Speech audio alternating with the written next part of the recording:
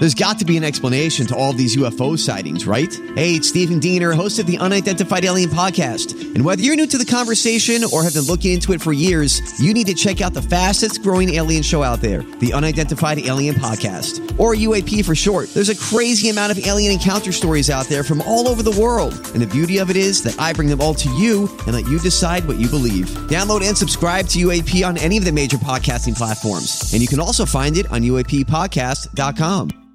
Hi, everybody. This is Adriana Trajani. I'm the host of You Are What You Read. I have the privilege of interviewing luminaries of our times about the books that shaped them from childhood until now. We get everybody from Sarah Jessica Parker to Kristen Hanna, Mitch Albom, Susie Essman, Craig Ferguson, Rainn Wilson, Amor Tolls, you name it, they come, they share. New episodes of You Are What You Read drop every Tuesday on Apple, Spotify, or any major streaming platform wherever you listen to your podcasts.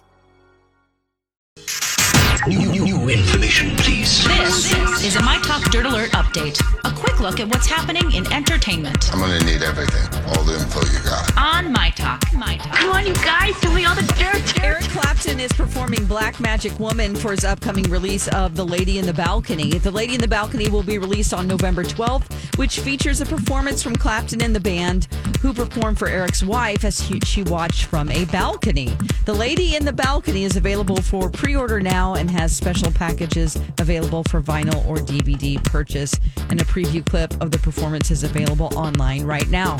After 11 years, Cynthia Bailey has decided to hang up her peach on Real Housewives of Atlanta. In a recent interview, she said she left the show to protect her marriage. After going through my divorce with my ex, Peter Thomas, I'm very protective of my second marriage because I really want it to work and I want to do everything that I can to protect it and protect Mike.